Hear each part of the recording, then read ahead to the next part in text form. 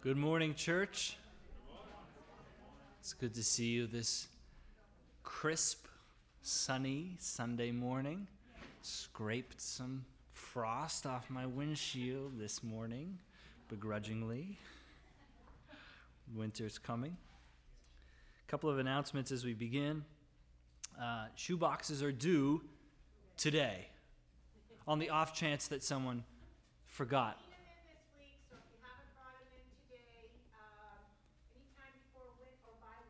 Okay, by Wednesday, if you don't have them today.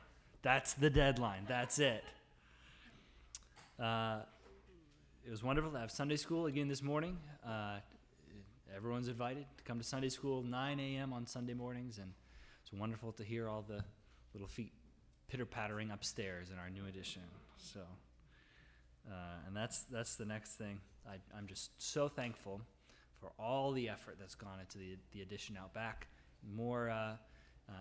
Even more sort of finishing touches have gone in this week, so take a look if you haven't. And it's really encouraging to see that all coming together. A real reason both to praise God, to thank Him for His kindness towards us, and to find a deacon or a trustee and say thank you for all their work. So take note. I was going to have Dean come up into the pulpit and open us up in prayer and a scripture reading, and he'd even agreed to do it. But he's not able to be here this morning. His father-in-law, Beth's dad, has had a really rough week this past week. He was in the hospital for a bit with some heart issues. He's back home now, but I guess he's had a really rough last 24 hours. So that's why Dean and Beth aren't with us this morning. So please keep them in your prayers. So I'll be opening us up with prayer and a scripture reading. Let's go to the Lord in prayer. Father, we're thankful to gather together on this Sunday, this resurrection day, and to celebrate and to proclaim that Christ is risen, that He is the King. And it's our joy to be able to gather together to sing songs of praise to You and to hear Your word. We ask that You'd be at work among us this morning. We know that unless the Lord builds the house, the workers labor in vain. Unless the Lord watches over the city, the watchmen stay awake in vain. We know, Father, that if anything good is going to happen this morning in our hearts and in our little town, it's going to be by Your grace and by the powerful working of Your Spirit. So we ask, Father, that You'd show up this morning, be at work among us. We pray all this in Jesus' name. Amen. For our scripture reading, I'm going to read from Psalm 123. Psalm 123. This is one of the songs of ascents which the people of Israel would sing as they were going up the hill to Jerusalem for their yearly worship. So this is one of the songs that they would sing along the way. You can have that image in your mind. Psalm 123. I lift up my eyes to You whose throne is in heaven. As the eyes of slaves look to the hand of their master, as the eyes of a maid look to the hand of her mistress, so our eyes look to the Lord our God, till He shows us His mercy. Have mercy on us, O Lord, have mercy on us. For we have endured much contempt. We have endured much ridicule from the proud, much contempt from the arrogant. This is God's word. Let's stand together and sing. Hymn number 143, This is My Father's World. 143, let's stand together.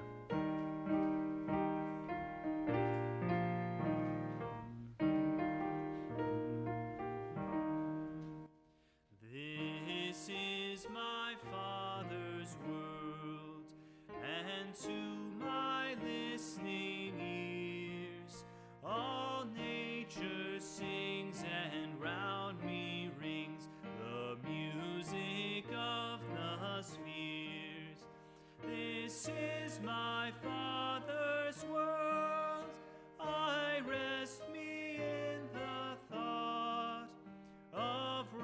centuries of skies and seas, his hand the wonders wrought.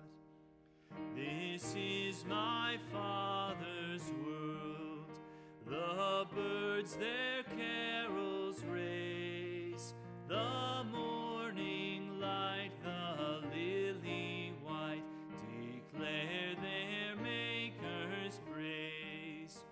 This is my Father's world, he shines in all that's fair. In the rustling grass I hear him pass, he speaks to me everywhere.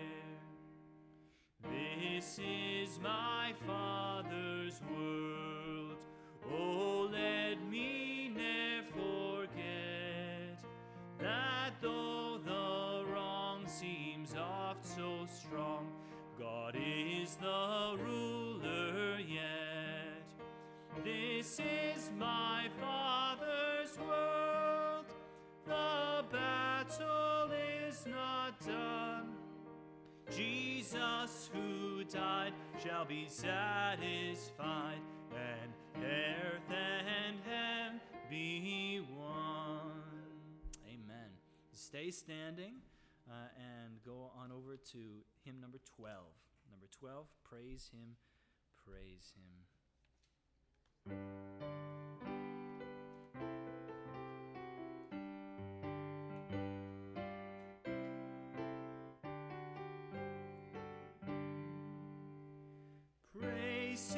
Praise him, Jesus our blessed Redeemer. Sing, O earth, his wonderful love proclaim. Hail him, highest archangels in glory. Strength and honor give to his holy name. Like a shepherd, Jesus will guard his children. In his arms he carries them all day long. Praise him, tell of his excellent greatness. Praise him, ever in joyful song. Praise him, Jesus our blessed Redeemer. For our sins he suffered and bled and died. He our rock, our hope of eternal salvation. Hail him, Jesus the crucified. Sound his praises, Jesus who bore our sorrows. Love unbounded, wonderful, deep and strong. Praise him, tell of his excellent greatness. Praise him, ever in joyful song. Praise him, Jesus our blessed Redeemer. Heavenly portals loud with hosannas ring. Jesus Savior reigneth forever and ever. Crown him, prophet and priest and king. Christ is coming, over the world victorious. Power and glory unto the Lord belong. Praise him, tell of his excellent greatness. Praise him, ever in joyful song. Amen. Good singing. You can have a seat. I'll ask the ushers to come forward at this time to take our morning offering. A reminder again, this is for our church family. If you're a visitor here, please don't feel the pressure to give.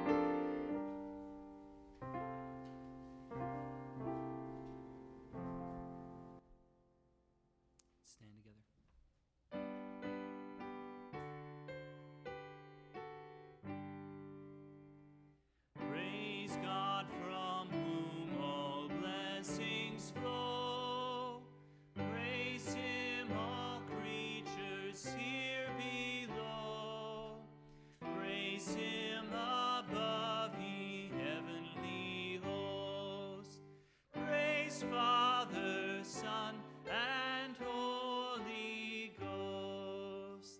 Amen.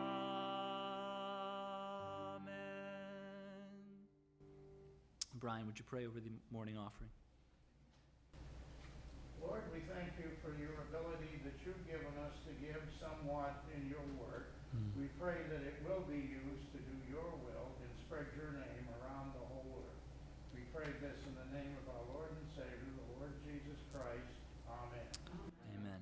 You can stay standing, and we're going to sing, Yet Not I, But Through Christ in Me. You should have a song sheet there in your pew, or it was handed to you. If you don't, give a scream or a shout.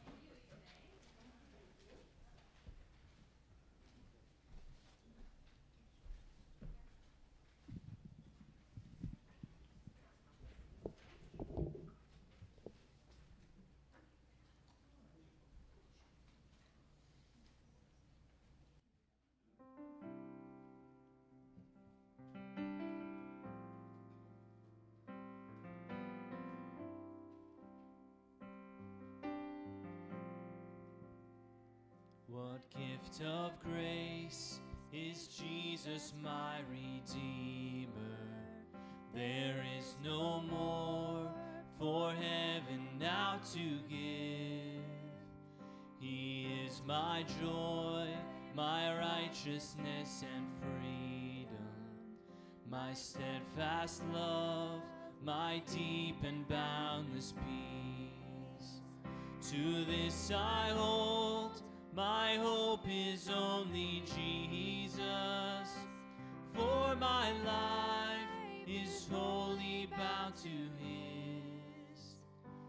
Oh, how strange and divine, I can sing, all is mine, yet not I, but through Christ in me. The night is dark, but I am not forsaken, for by my side the Savior, He will stay. I labor on in weakness and rejoicing, for in my need His power is displayed. To this I hold, my shepherd will defend me. Through the deepest valley He will lead. Oh, the night has been won, and I shall overcome, yet not I, but through Christ in me.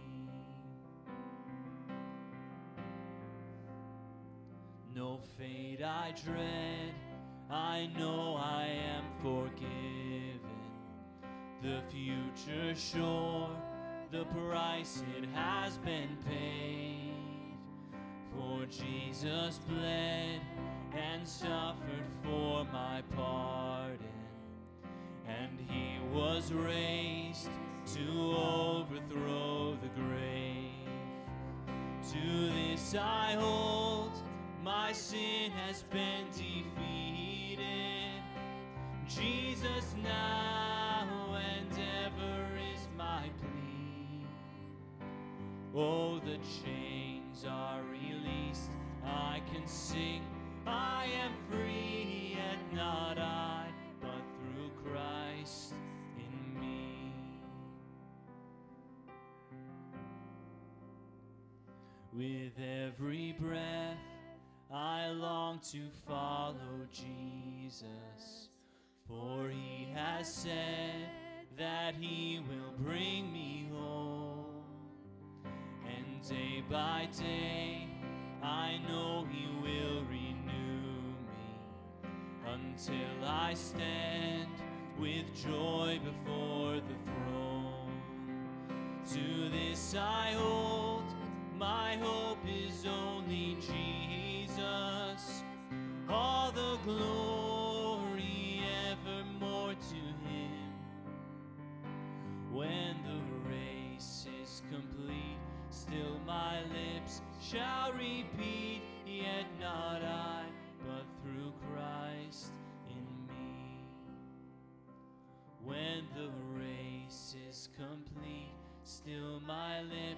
shall repeat, yet not I, but through Christ in me. Yet not I, but through Christ in me. Amen. You may be seated.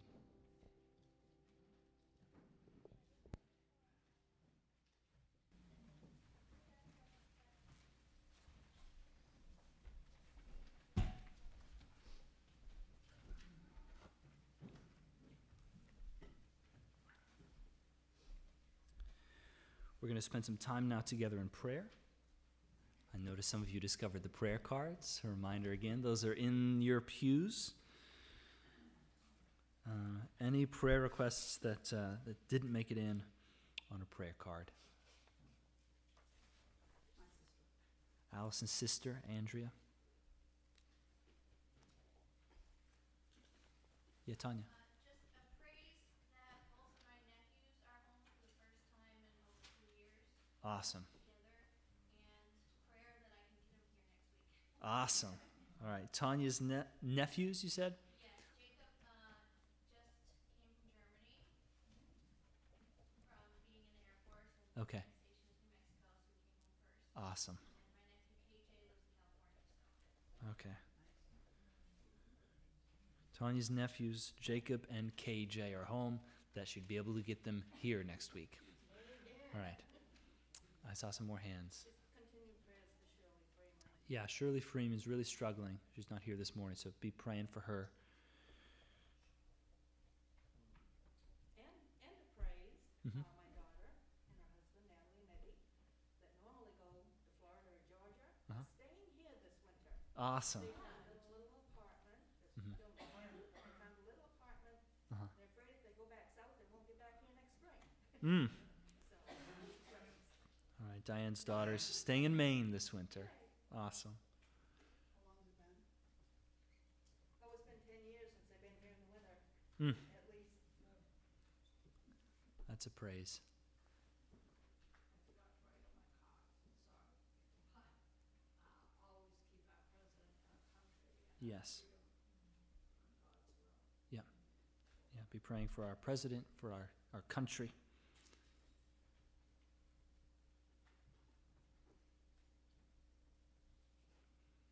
Other requests?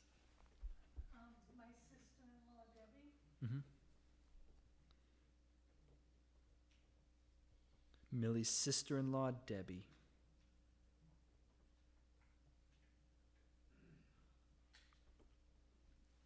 Luther's daughter Amanda, just Mm. healing from some surgery that she had. She's had some complications. Okay. Yeah, Amanda Thornton had surgery this week. Pray for her.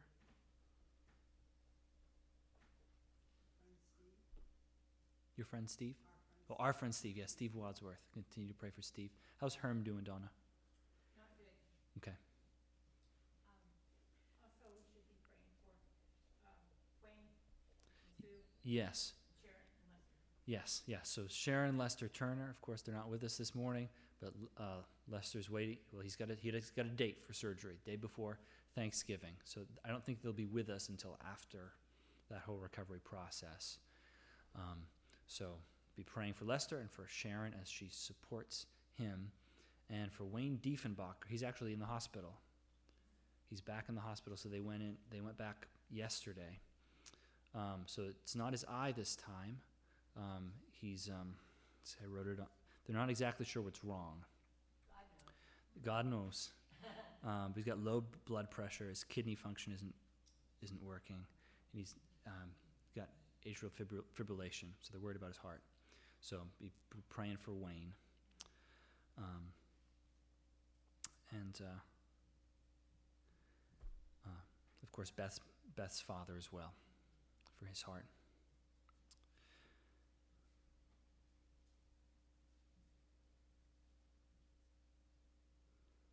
Any other prayer requests? Tanya. Prayer for Joy's daughter Sarah. Okay. Joy's daughter Sarah. Yeah, Sarah Calvert.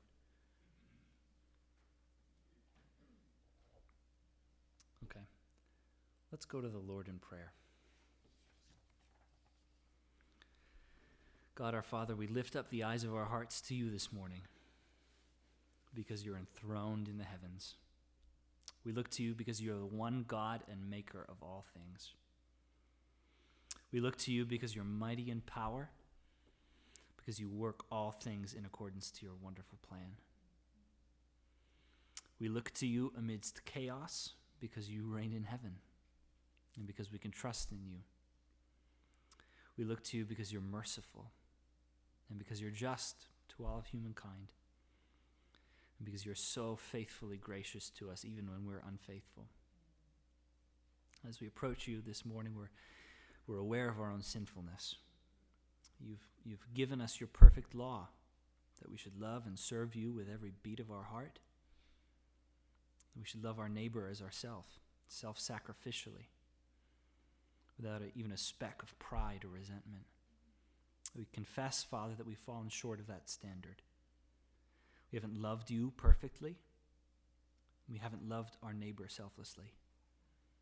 We confess now, silently, the sins which your Holy Spirit is even now convicting us of.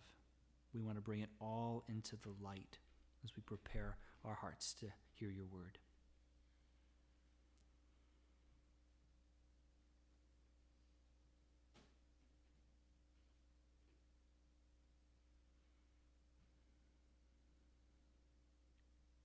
We thank you, Father, for the forgiveness we found in Jesus' name. We thank you for the confidence that each of us has, all who have believed in the name of Jesus, that the forgiveness of sins and the justification that you promise was finished when Jesus cried, "It is finished," on the cross. We thank you, Father, for sending your Son to bear our sin, our iniquity. We rest in that promise even now. We thank you for the many blessings that you've given us. We thank you for the steady rhythms of creation, of the sun and of the rain, of the springtime and of the harvest. And these rhythms remind us of your steadfast love and care for all of creation. We recognize that every good gift is from above, from you, Father, the Father of lights. And we're so thankful that with you there is no variation or shadow due to change. You are unchangeably good to us and to all of your creation. And we thank you. We thank you for the simple gifts of friends and of family, of food and of warmth, the place to call our home on this good earth. And in this Thanksgiving season, we ask, Father, that you'd make our hearts glad with all your good gifts. We come with a number of concerns this morning. Lord, we think of all those in our church family and in our community who are struggling with medical issues. We think of Beth's father, who's dealing with heart failure.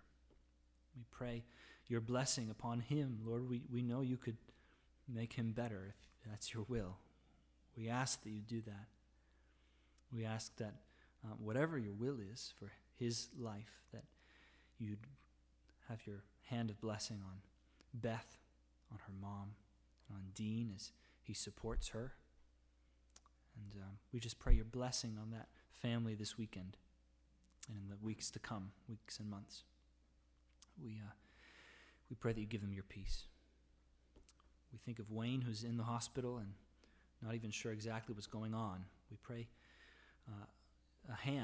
your hand on his doctors and on his body, that you'd give them insight as to what's going on. We pray for Sue as she scrambles to hold everything together and is not even allowed in the hospital at certain points. And so we pray, Lord, for her, that you'd comfort her and you give her your peace. We praise you and we thank you, Lord, that Tanya's nephews are in town, Jacob and KJ, and that they're able to see each other and their family for the first time in a long while. We pray your blessing over that time in this coming up on the holiday season. We just pray that there'd be a wonderful fellowship of family there. And we pray that they'd be able to join us next week, that they'd be open to Tanya's convincing. We think of Shirley Freeman this morning. We love her. We really miss her. We pray that you'd pray that your hand would be on her life. Pray that she'd be able to see a doctor and find some resolution to all of the physical difficulties that she's undergoing. Father, we're so thankful for her. She's such an example to us of faithful endurance under trial and of faithful, loving service to her family and to her church. And we're so blessed to have her a part of our family. We pray that you'd bless her, Lord, with some recovery from the physical ailments that she's experiencing. We think of Herm, too. We thank you for his faithful service to this church. We pray your hand of blessing on him this week as he and Donna and the doctors are struggling in kind of a catch-22 between treatment plans. And we pray that they'd find some resolution there, that Herm would be able to stop seesawing between two unpleasant and uncomfortable extremes. And just pray that you give them guidance and through all of it, endurance, spiritual tenacity. We thank you. We praise you, Lord, that Diane's daughter is going to be able to stay in Maine this winter. And through events outside of their control and maybe against their will, but Diane's pleased. And so we're thankful for her. We pray that you'd bless this winter, that'd be a time where there'd be able to be intimacy in that family. We pray for Millie's sister-in-law, Debbie. Pray that your hand would be on her life. We pray for Amanda as she's recovering from surgery. We pray that you'd bring her back to full health, Lord. And we just pray your hand of blessing on her and her family, especially on her kids.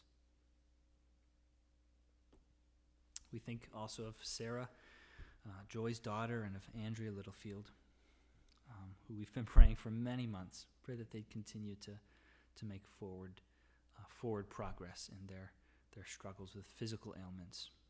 And that, Lord, whatever happens to their bodies, that they would have their souls secure in the name of Jesus.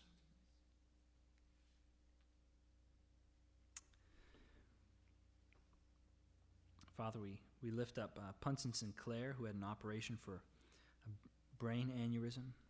Pray that you'd bring him to complete healing.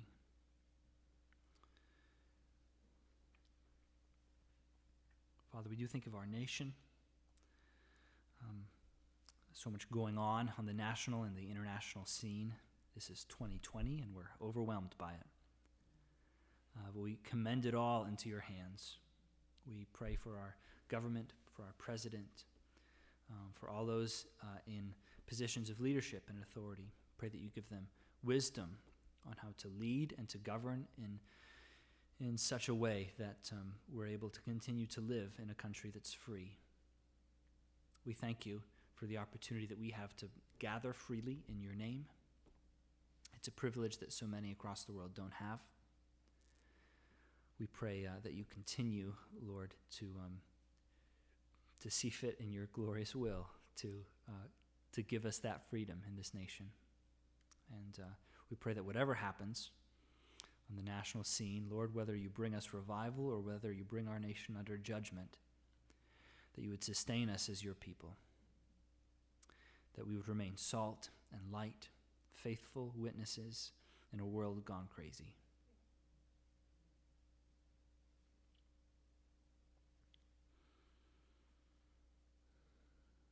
We pray especially for Maine, with all this coronavirus stuff going on, Father. We pray that restrictions for churches especially wouldn't increase, and pray that you give church leadership wisdom and guidance in how to lead well under restrictive guidance from the governor. We pray for this church. We thank you, Lord, for this people. It's our joy to be able to get together every Sunday. Those of us, Lord, I just know from my experience, when I miss a Sunday, I really miss it. I miss these people. We're thankful for the various gifts that you've given us. What a diverse church body, but in so many ways equipped to serve each other well. And we we just ask your blessing on this people. It's been such a hard year in many ways for this church body. Give us rest and peace this holiday season as we move towards Advent and consider the coming of your Son, Jesus. We want to learn to be able to rest in our waiting and our groaning as we long for the world to be made new and for heaven and earth to be one, as we just sung. Help us to rest in your promises and in the finished work of your Son, Jesus. Pray that you'd knit us together as a church, not in any sort of artificial, faked unity, but in a unity that goes down deep all the way to the person of Jesus. It would be knitted together in our common forgiveness of sins and our common adoption into the family of God. Teach us to live like we're family, because we are. Pray that you continue to use and build this church in mighty ways. Your will be done among us. We pray all this in Jesus' name. Amen.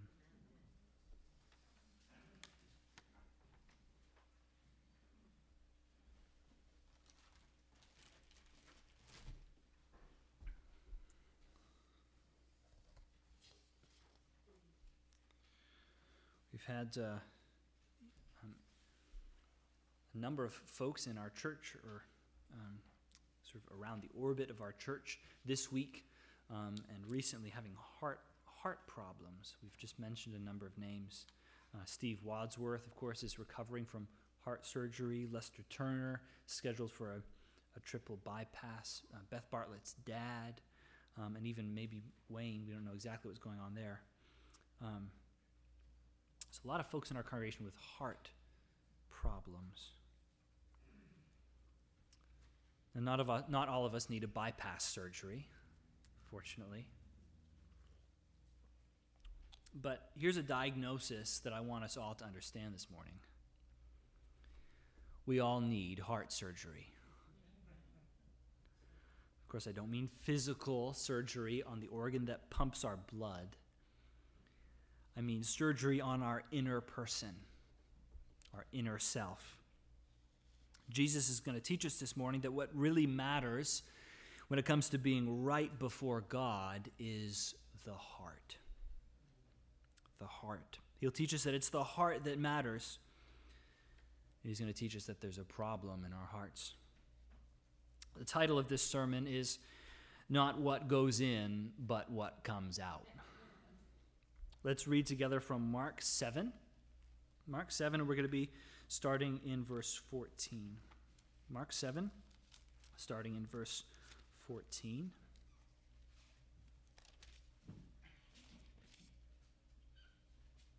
And we'll read through verse 23.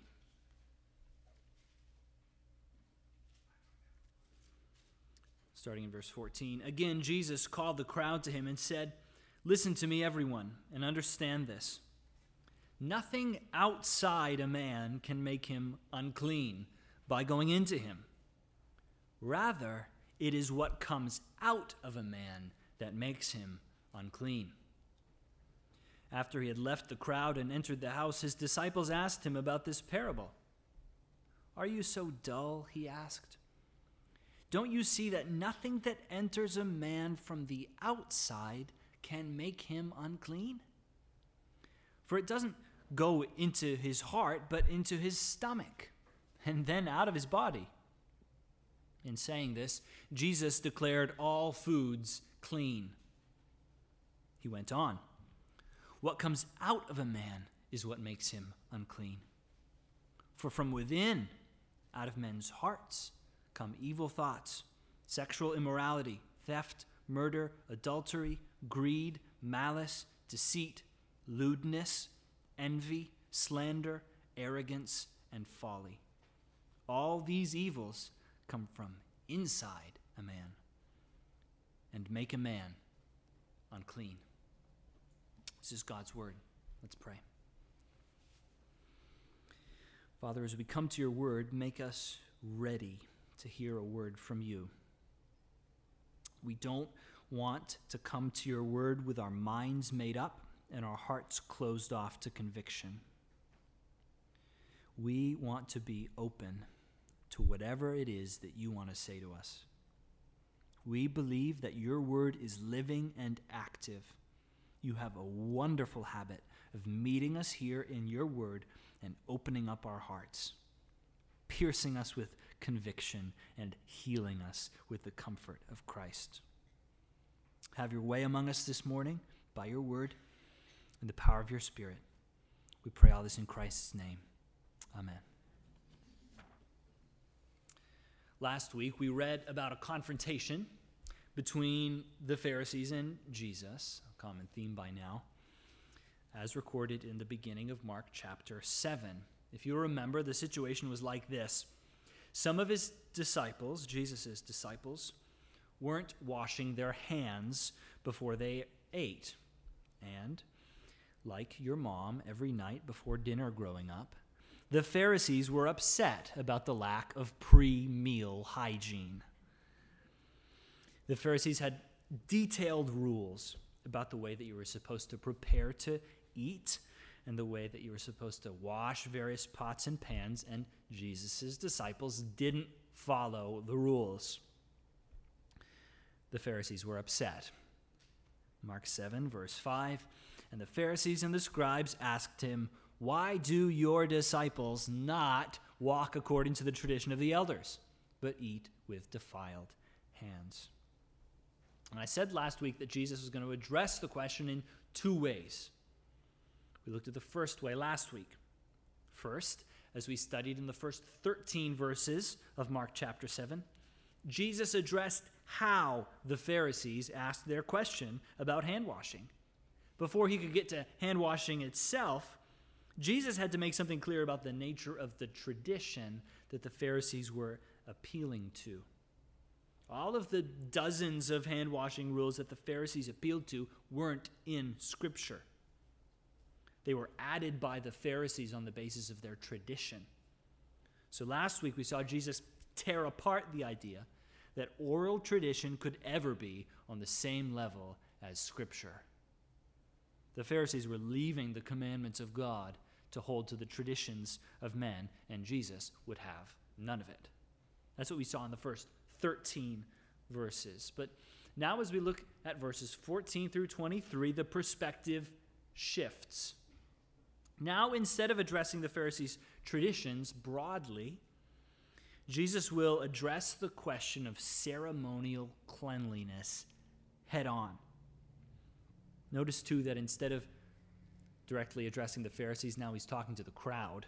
Verse 14, and he called the people to him again and said to them, "Hear me, all of you, and understand." And here's his thesis statement. Verse 15, "There is nothing outside a person that by going into him can defile him, but the things that come out of a person are what defile him." How's that for an answer on hand washing? Confronted with the Pharisees' demand that the disciples wash their hands before they eat, Jesus proclaimed to the crowd that the whole idea that a person can be spiritually defiled by what they touch or eat misses the point. The Pharisees felt that there was spiritual significance to unwashed hands, that eating with unclean hands could make you spiritually unclean. But Jesus said there is nothing outside a person that by going into him can defile him, but the things that come out of a person are what defile them. That's our big idea this morning. I've summed it up in this way. A person is not defiled by what they take into their body, but by what comes out of their hearts. So Jesus makes this great proclamation. It's not what goes in, it's what comes out. And then immediately, dropping the mic, he leaves the crowd. He made this bold statement and then retreated to be alone with his disciples, leaving the crowd to kind of chew on that one. So Jesus went into the house where he and his disciples were staying, and in the cool of the house, away from the din of the crowds, the disciples began to think through what Jesus had just said. Verse 17, and when he had entered the house and left the people, his disciples asked him about the parable. It's interesting that this is called a parable. Typically, we think of a parable as a sort of short story, but in this case, the parable, or a parabolic saying maybe, is just this one sentence. There's nothing outside, but the things that come out of a person are what defile him. That's the parable, and the disciples asked him about it. Matthew records in his gospel that it was actually Peter who said to Jesus, "Explain this parable to us." And if you think about it, they had a right to ask. Everything the disciples had ever been taught about living a life of holiness before God involved ritual purity laws. Of course, they all knew by now that the mountain of the Pharisees' traditions wasn't scriptural, right? But that wasn't the whole story, because not all of the ritual purity laws were invented by the Pharisees. Many of these were clearly commanded in the Old Testament law, in Scripture. If you're curious to read some of these laws, check out the book of Leviticus. Chapters 11 through 15 specifically are devoted entirely to the ritual purity of the people of Israel. Certain animals are clean to eat, but certain animals were unclean. They would defile you by eating them. There's also all kinds of laws in there about leprosy and various bodily discharges, and how all of these sort of physical ailments and symptoms, things that you could touch and things that you could eat, would make you ritually unclean. It'd make you defiled. So before we address what Jesus says about these laws, I want to talk about these ritual purity laws in the Old Testament and what their function was before Jesus cuts them off here in this passage. So I want to say this morning there's at least two purposes for these ritual purity laws for the people of Israel in the Old Testament. First of all, there's just some basic sanitary standards that we understand and practice in our day about viruses and bacteria. We wash our hands before we eat and after we use the toilet, but we know about bacteria. And the purity laws gave Israel some basic sanitary standards in a day before hand sanitizer, dish soap, and showers, right? A day before microscopes. That was a gift from God to the people. But the second reason, again, there's probably more, but I want to talk about two reasons this morning. The second reason for these ritual purity standards was theological. It's theological. The purity standards helped the people of Israel to understand something about their God. The purity standards revealed how holy the presence of their God really was. As you read through Leviticus and the whole of the sort of first 5 books of the Bible, the Torah, the Pentateuch, over and over, the people of God are shown how holy the presence of God was. You think back, right? God's people are so famously delivered out of Egypt, and as they're wandering in the wilderness, God gives them the gift of the tabernacle, which was later replaced with the temple in Jerusalem. And the temple and the tabernacle were where the people of Israel could actually meet with God, where they could experience a special level of his presence. Of course, God's a spirit. We know in some sense he's everywhere. We say he's omnipresent.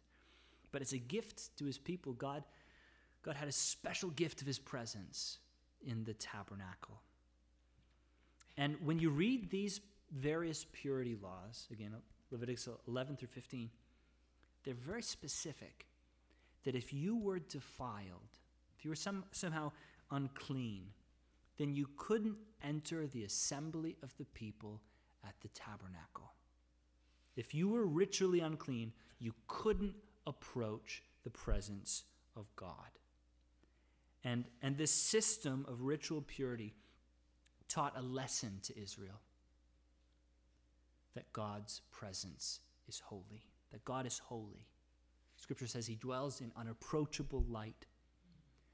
And we're sinful creatures, right? We're rebels. And to approach him in our sin without having been washed is to put ourselves in grave danger. That's the lesson that Israel was being taught, that God's holiness is white hot, and that sinners who enter his presence without protection risk his wrath.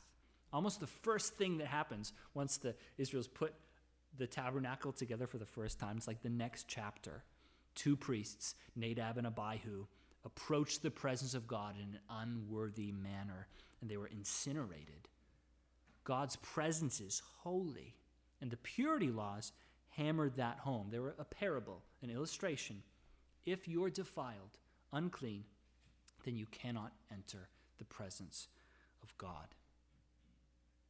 So, with that in mind, it's a big deal now that Jesus is saying that exterior stuff, even the stuff that was commanded to you through Moses in Scripture, isn't really what matters. Those commands served a purpose for a time, to teach God's people about the holiness of the presence of God, but they didn't touch the heart of what it means to be cleansed enough to enter the presence of God. They were a parable, but they weren't the point. Again, verse 15, there is nothing outside a person that by going into him can defile him, but the things that come out of a person are what? Defile him. So this is a big deal. This is a big change from the disciples' perspective. Jesus' teaching is upending many of their assumptions about what it means to live a faithful life before God. So they've got questions. So being defiled or unclean hasn't been about hand washing and not eating bacon? The disciples had questions, and Jesus was willing to clarify. Jesus was willing to clarify. What did Jesus mean by redefining defilement? He clarified this in 2 ways. We're going to see 2 ways that Jesus clarifies this. First, a person is not defiled by what they take into their stomachs, because what you eat is flushed away. Take a look at verse 18. And he said to them, then are you also without understanding? Do you not see that whatever goes into a person from outside cannot defile him, since it enters not his heart, but his stomach, and is expelled? What is it that Jesus is talking about here that goes in? Jesus is talking about food. This is the food that the disciples were eating with their sticky, unwashed hands. And he's talking too about all the foods that were restricted by the Old Testament law. As we said, those restrictions had a point for a time, but ultimately, according to Jesus, whatever goes into a person from outside cannot defile him. And Jesus explains why. Verse 19, since, always look for the becauses in Scripture, because it enters not his heart but his stomach and is expelled. The real defilement, the real uncleanness that keeps us from the presence of God, Jesus says, is the defilement of heart. And food doesn't pierce the soul of man. Food eaten with unwashed hands does not defile the conscience. It just goes into the stomach, and it doesn't even stay there. It's expelled, my translation says. Some translations, like mine, clean up Jesus' language here. Expelled. The King James translates it, goeth out into the draught. Draft is an Old English word for drain. The NLT says goes into the sewer. Jesus is talking about the toilet. That's the Greek word. The point? Food doesn't stick around. Doesn't change who you are in your heart. You eat it one day and it leaves the next. Food doesn't make a person spiritually unclean. And in case we missed it, Mark explains the significance of this statement, verse 19. Thus he declared all foods clean. All the restrictions on clean and unclean foods which God had given through Moses, Jesus abrogated. Jesus says, no more. What really matters is the heart. I want us to understand the significance of this change and the weight that Jesus was giving to his own words. Mark is pretty matter of fact about it. Thus he declared all foods clean.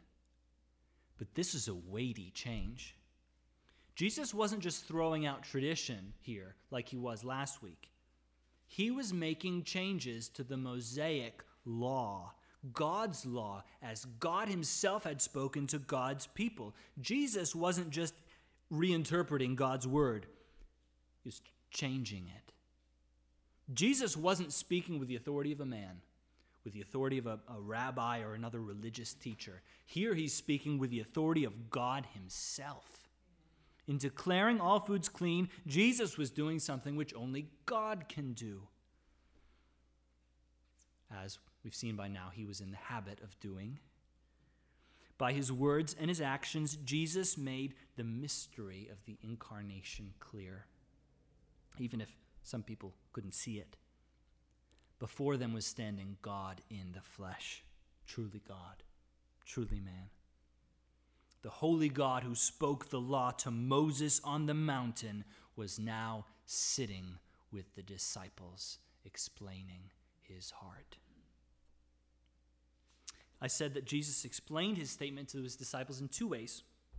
First, as we've seen, Jesus made clear that a person is not defiled by what they take into their stomachs, because what you eat is flushed away. Secondly, Jesus clarifies that a person is defiled by what comes out of their hearts, because moral evil flows from the human heart. Verse 20, and he said, what comes out of a person is what defiles him. Not what goes in, but what comes out. What defiles us before God isn't something we can pick up when we're about town. It isn't something we contract through the air. It isn't like food poisoning at a bad potluck or salmonella or the coronavirus. What makes us unclean before God is what comes out of us. Verse 21, for from within, out of the heart of man, come evil thoughts. The kind of uncleanness which makes us defiled in the presence of God is our sinful, distorted hearts. Where do evil thoughts come from? There's no tinfoil hat that we can wear to keep sinful thoughts from coming into our brain. And even if there was, it wouldn't block the source, because sinful thoughts spring from our own rebellious hearts. By heart, we mean, as I said, the inner person. In our modern understanding, we often think about the heart as the seat of the emotions. But in a more ancient understanding, the word heart here, cardia in Greek, meant literally heart, the organ that pumped blood, but it encompassed the idea of your whole inner person. Emotions, thoughts, will, all wrapped up into one. The idea was that the heart was the control center. Without the heart beating, you had nothing. So the idea was that the heart encompasses this whole idea of the inner person. And the heart, as the inner cockpit of our lives, is the source, Jesus says, of all kinds of evil thoughts. And it's by the corruption of our hearts, our inner person, that we're made unclean. Pause here. Do you believe this? I know we believe this about other people. We can all name people that we think have crooked hearts. We're not going to worry about them right now. Dwelling on other people's sin rarely leads us into righteousness. Usually it just leads us into our own pride. So we're not going to do that this morning.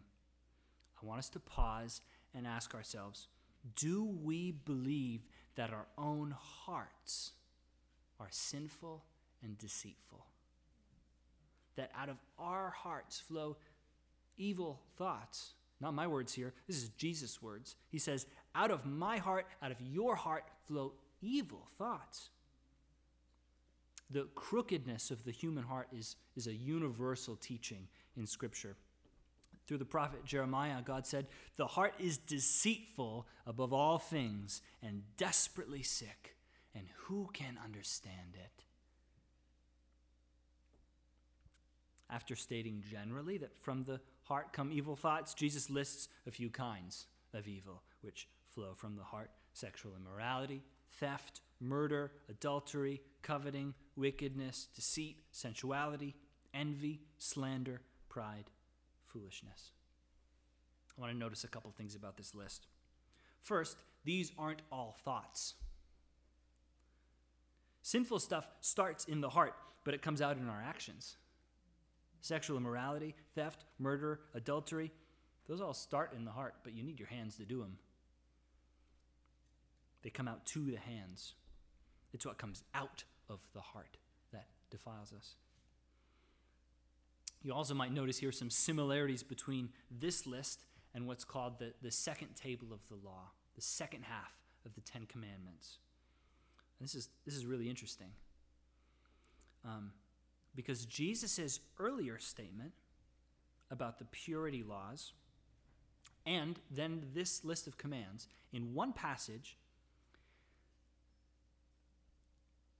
go with me here. I'm going to explain this in a minute.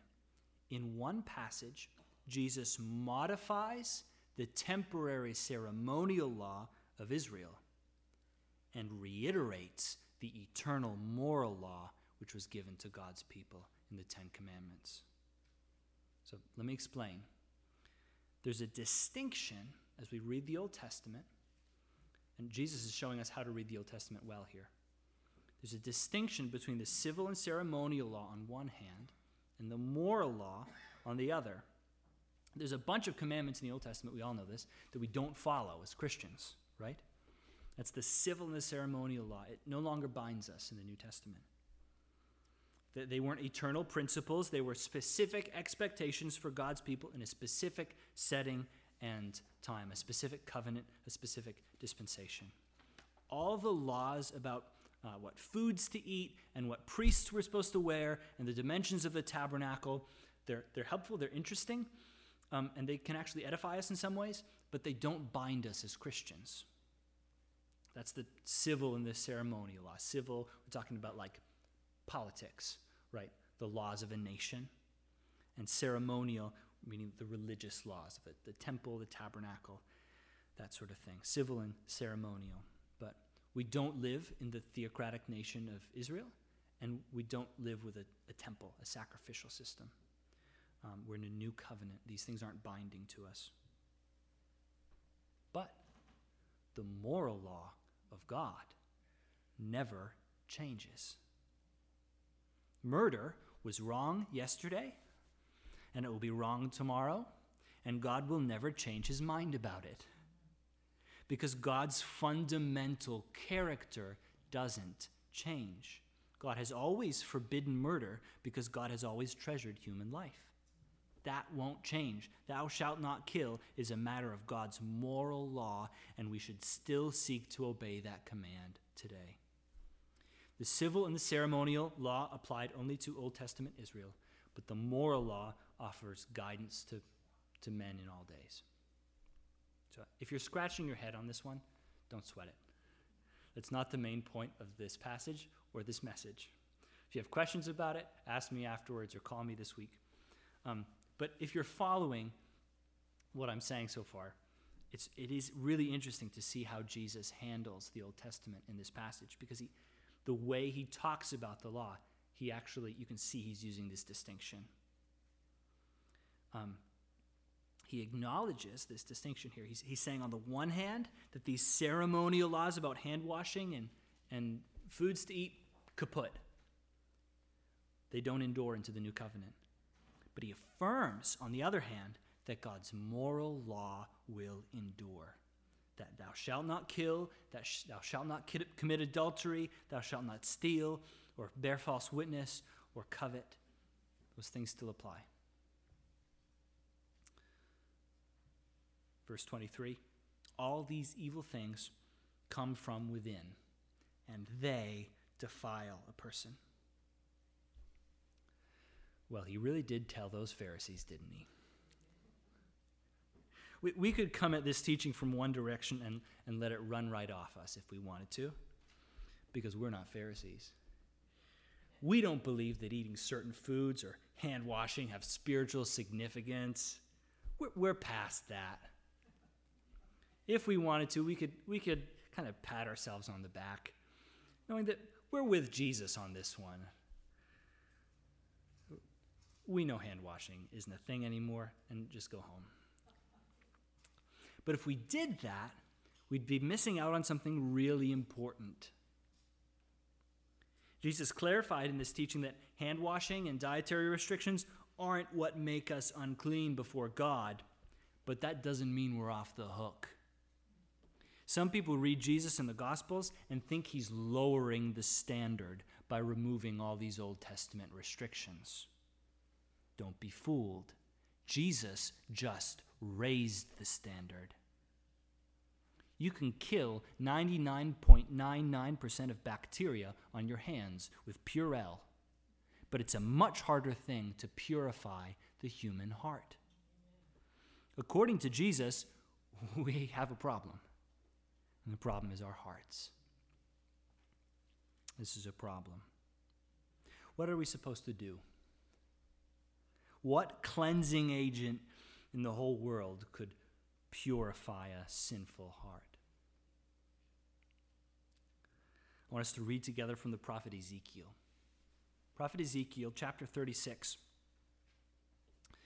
The context of this prophecy is that God's people, over and over and over again, after entering the promised land, rebelled against their God. They went after idols. They served false gods. Their hearts were polluted with sin and idolatry. If you can learn anything from the Old Testament, it's that God's people had hearts that were far from him, over and over in every generation. God explained the problem to Ezekiel in Ezekiel chapter 36, starting in verse 16. Ezekiel 36, starting in verse 16. The word of the Lord came to me, Son of man, when the house of Israel lived in their own land, they defiled it. Talking about defilement, uncleanness. Listen to that language there. They defiled it by their ways and their deeds. Their ways before me were like the uncleanness of a woman in her menstrual impurity. God's people had hearts and deeds which were unclean, polluted with sin, just like ours, apart from Christ. Verse 18, so I poured out my wrath upon them for the blood that they had shed in the land, for the idols with which they had defiled it. I scattered them among the nations, and they were dispersed through the countries. In accordance with their ways and their deeds, I judged them. This is the exile. The result of the uncleanness of the people of God was God's judgment on the people of God. God cannot abide sin in his presence.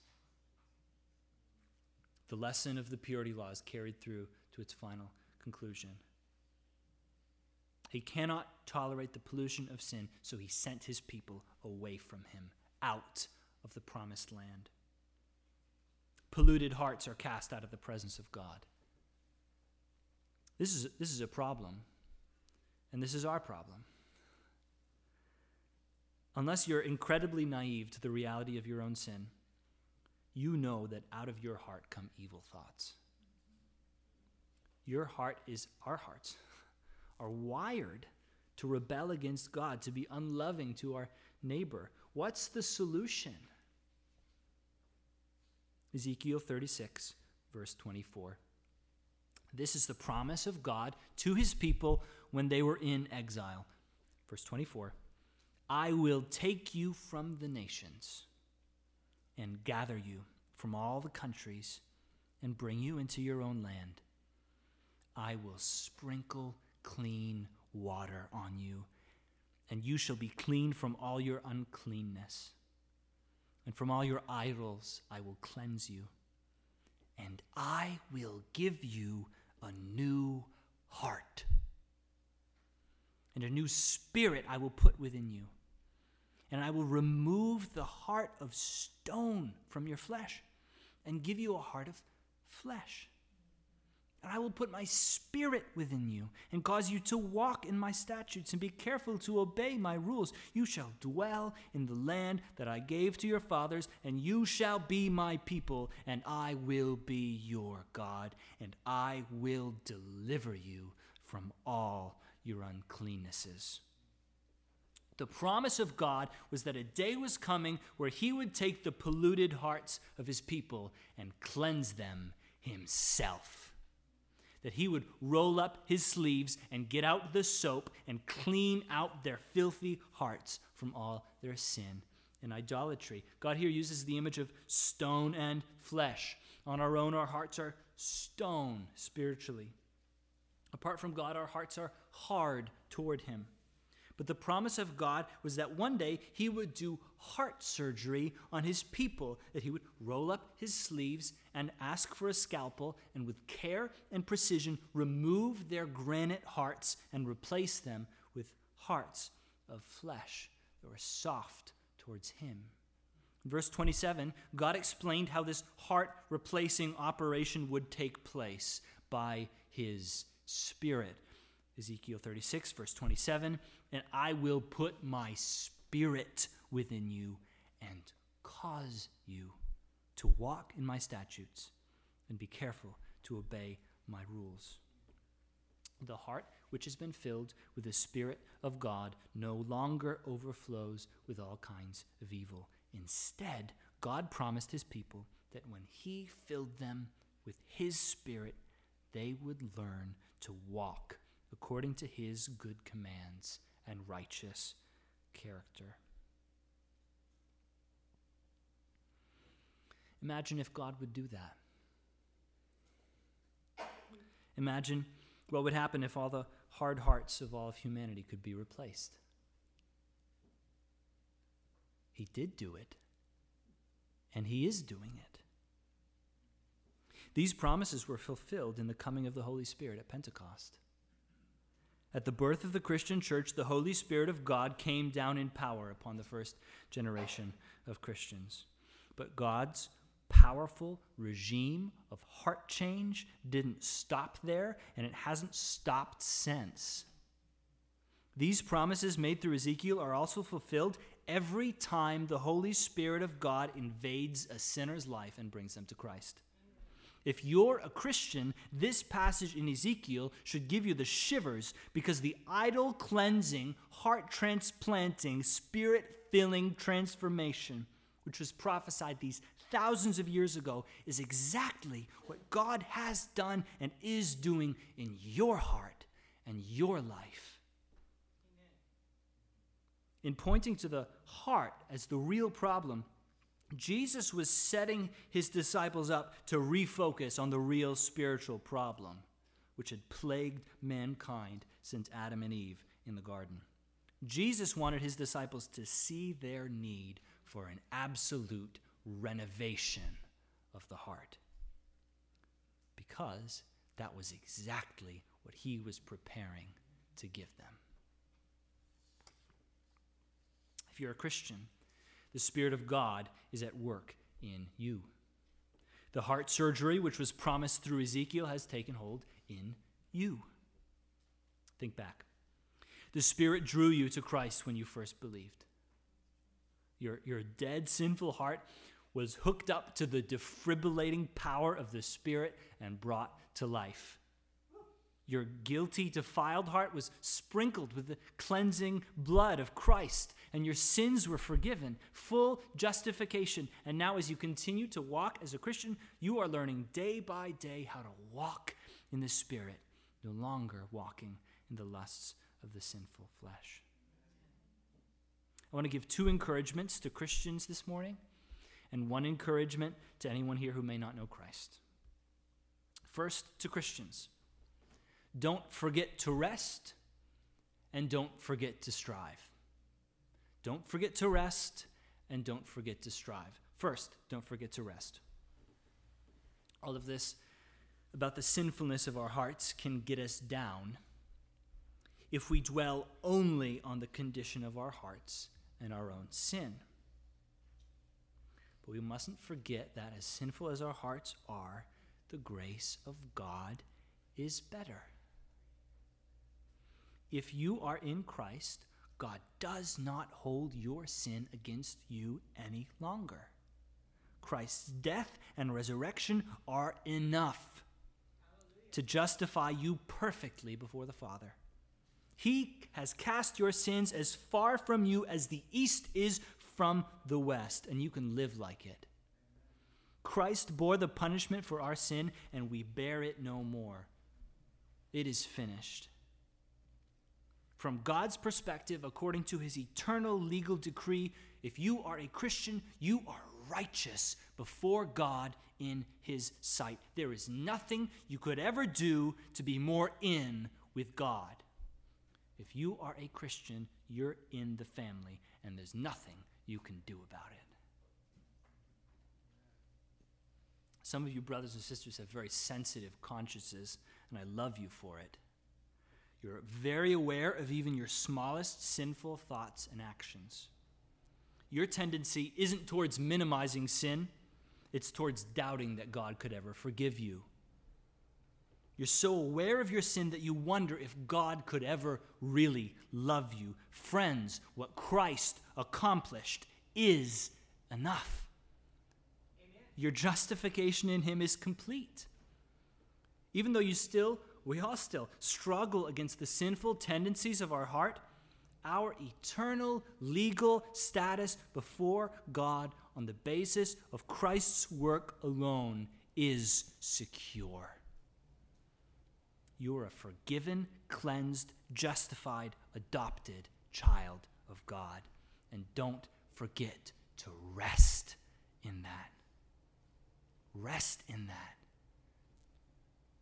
How much work do you do when you lay down on the bed? Nothing. Rest in Christ. Don't forget to rest. Don't forget to rest. But also don't forget to strive. Some of us this morning don't have the sensitive conscience problem. We have the calloused conscience problem. Some of you this morning, if I asked you what sinful tendencies in your heart that you've been struggling against this week, you couldn't tell me. Not because you're sinless, but because you haven't been struggling against your sin. My encouragement to those of us this morning who might fit into that category is that we wouldn't grow complacent with any evil that's in our hearts. Don't forget to strive with sin. A radical heart change happens when we become Christians, but the rest of the Christian life is a slower, usually more gradual heart renovation. How's your heart doing? The Spirit's always at work in us, scrubbing out our hearts. Are you resisting his work? Or are you ignoring it? What patterns of sin in your life are you casually tolerating? What attitudes tucked back in the closets and attics of your inner life still need to be rooted out? Are we being attentive to the state of our hearts? Are we striving to grow in godliness? Or are we complacent? Remember, the heart is deceitful above all things.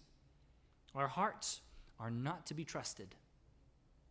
Follow your heart is foolishness. Our hearts don't tend towards righteousness automatically. They're broken compasses, and we'll need to spend our whole lives intentionally course correcting. Instead of blindly following our hearts, we need to be intentionally tending our hearts like a garden.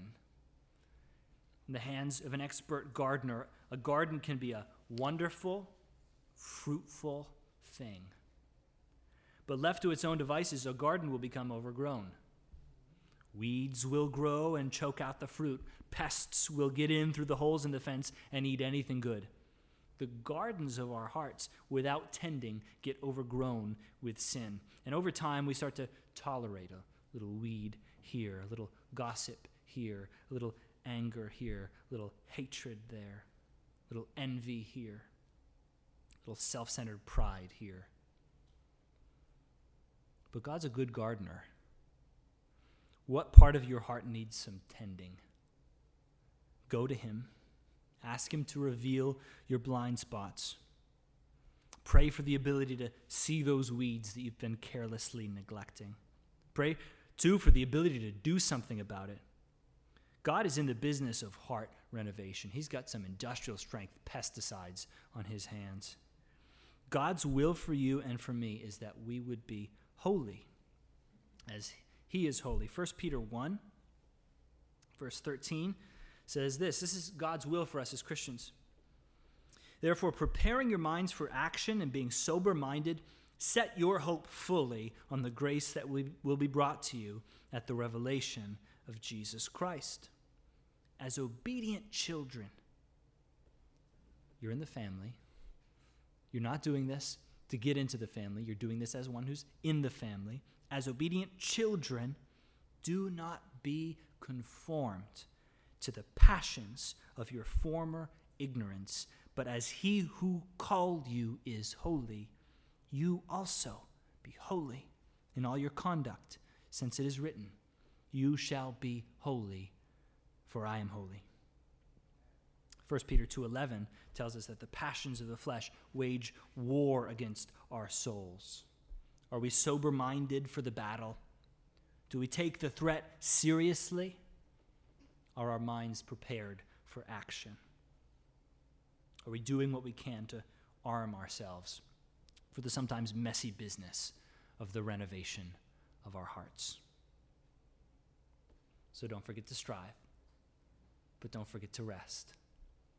Then don't forget to strive, and then don't forget to rest. This is the sort of wonderful, fruitful tension of the Christian life. Always reminding ourselves to rest in the gospel and Christ's finished, completed work, and yet at the same time not forgetting to strive against sin and to do the hard work of weeding. So we come to a close. I have a final word to say to those here who might not be Christians. We, all of us as human beings, have a sense that we don't measure up. We all have a sense that our hearts are sinful and defiled before God. Maybe you're in denial about it. We've all been there. A lot of people are. Here's what I want you to remember.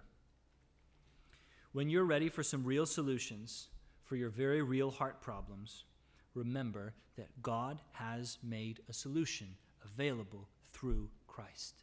Your heart can be cleansed from all the guilt of sin. Your heart can be cleansed in Christ. God is in the business of spiritual heart surgery. Go to him. Don't go half-heartedly. Jesus isn't an accessory to wear or a hobby to have. And don't just go for fire insurance. But when the day comes when you're truly cut to the heart because of your sin, when the Spirit gives you clear eyes to see the depth of your own uncleanness, run to him. A broken and contrite heart he will not despise. And if that's you today, go to him. Cry out to him. Plead for him to do his work of renovation in your own heart.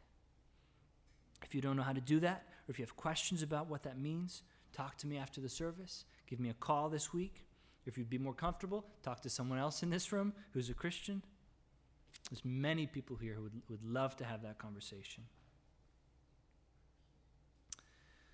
In a moment here, we're going to close with, I think, a fitting hymn, Change My Heart, O God.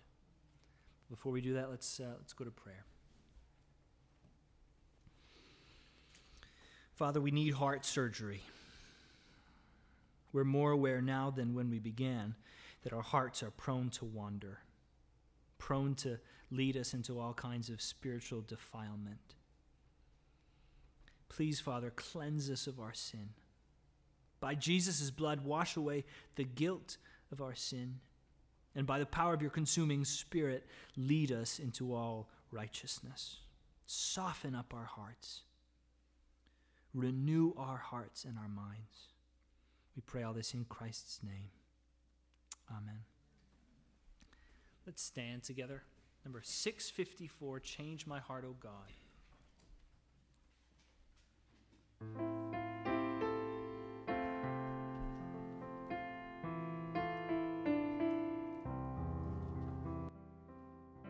Change my heart, O God,